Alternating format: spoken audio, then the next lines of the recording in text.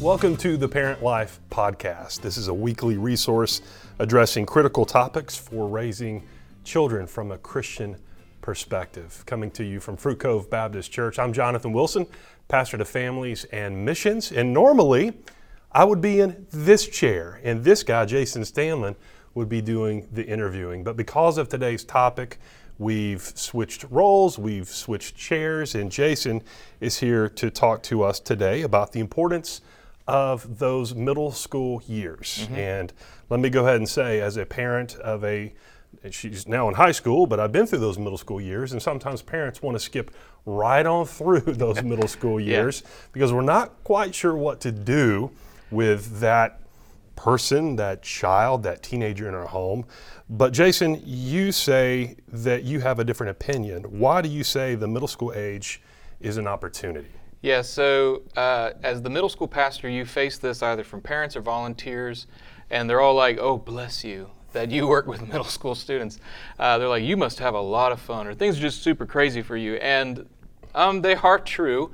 The middle school years are definitely some of the more challenging years, but there are some amazing opportunities that come with that, partly just because of how they're growing, how they're developing, how they're maturing both physically and also mentally. So one of the big things that happens when puberty kicks in is a student begins to think in abstract thoughts, where primarily in elementary years they're thinking through their concrete thoughts. Everything's very concrete, very literal.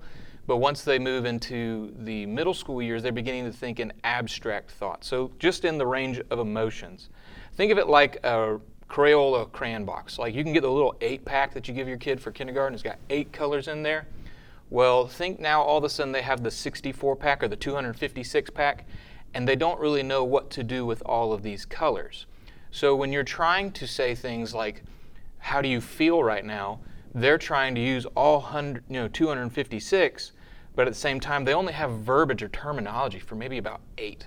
And so when you watch them, they're growing at such a rapid amount, just such a rapid pace. But the thing is, you have to be able to look for it because of that abstraction. So David Thomas, who's a developmental theorist, says that these are actually the second set of formative years for a child. So just like when they're a baby and you say leave for a week on a conference or something, you come back and it's like, oh my goodness, look at how much she's grown or he's grown. In the same way, that's actually true for your middle schooler, but they do it in abstractions. They do it in ways that aren't as clearly seen or as visible. So when you're doing that, you get to watch all these things, and they're all amazing opportunities that you can have really open-ended conversations and stuff with that. And in a way, it's a lot of fun because you're literally watching them grow up in front of your eyes every day because that's the rate that it comes. So. I like that 64-pack illustration. Yeah. That's very good. It makes me want to go buy a pack of crayons too. But so a lot is happening physically with our kids once they're in the middle school years. But you would also say there's some spiritual transformation, there's some spiritual opportunities for parents. Yeah, so because of the increased abstract thought, you've got to think that spiritually for our kids, that's abstractions. Relating to God, prayer, worshiping in the corporate worship on Sunday morning, that's all done in abstraction. Yes, they did it as a child concretely, like maybe they studied the stories or things like that, but now they're beginning to identify with it. Now they're beginning to take those abstractions and relate to God in an abstract manner. So one of the things that happens in the developmental process is called myelization. In myelization, puberty hits and the body literally develops millions of neurons in the brain. And then over the course of the next few years, generally concluding somewhere around 13, 14, depending on your child and their developmental progress, they then winnow through those and they will bundle. So if you had, say, 1 million, they'll go down to, say, only a couple hundred out of that million, more than that, granted, but then out of that they put a sheathing over it and it becomes like a superhighway. So it's the sort of kind of concept of if you do the same thing repetitiously, it becomes muscle memory for you. It's the same concept. Well, for a student, if you focus in on Bible study during those years, those are the things that will last forever with them because you use that process for their development. so that it always sticks with them. That's why it says, train up a child in the way they should go, and when they are old, they will not depart from it, because you literally hardwired it into their minds. In the same way, things like habits like prayer, teaching your child to have a regular prayer life at night. This is like, don't stop once they finish elementary school. Really, you should be ramping up to more intense, more thoughtful, meaningful prayer times at night. Because again, that's going to solidify and that's going to create pathways where they're naturally going to find themselves inclined to go towards God, because you develop those habits that now solidify in their middle school years. So doing things like that, Bible study, fellowship with other believers, that's a huge one, because a lot of times the youth ministry of a church is like I call it the stepchild ministry that's out back, where they can be as loud as they want, but you don't have to worry about it.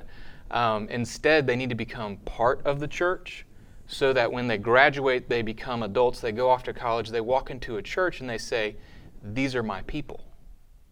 Versus you don't want them constantly going from church to church to church looking for my people, a program that fits my needs so I can be a consumer Christian. You want them to develop those kind of habits. So again, during middle school, putting them in situations where they're interacting cross-generationally. Again, you're solidifying, creating habits, using their development to your advantage to set spiritual habits that will last, a lifetime. And so we try to do that as a ministry, but more importantly, we try to help parents do that at home. Because again, they hang out with us for a few hours, but the amount of time they hang out with their parents is, almost infinitely more than what they spend with us. So things like, parent resources, articles, things like that, where we try to encourage parents on how to develop those habits in home. Jason, that's good stuff, man. That goes right along with our thinking on our team, that we want to partner with parents, as they disciple their children. They are the primary disciplers of their children. You are the primary disciplers of your children. And we want to partner with you in that task. So, Jason, thanks for being here and sharing your passion about middle school students and families and ministry. You guys are a blessing to our church, and we're glad you're here. And thank you for listening. We hope this has been an encouragement and a challenge to you as you've listened to some key opportunities in those middle school years. And take it from a parent who has a high school student, those middle school years will go just like that. So don't let them pass by without being intentional to pour into them and love them to Jesus as Jesus would love them. So a couple of things as we close. I would encourage you to share this podcast with any parents of middle school students that you know of, friends, family members, neighbors.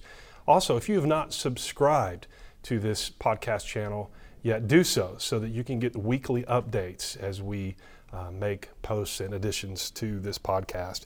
If you want some more information about our ministries, always go to fruitcove.com. And if there's a topic that you would love to hear us talk about on a future edition, you can email us at parentlife@fruitcove.com. Thanks again. We'll see you next week.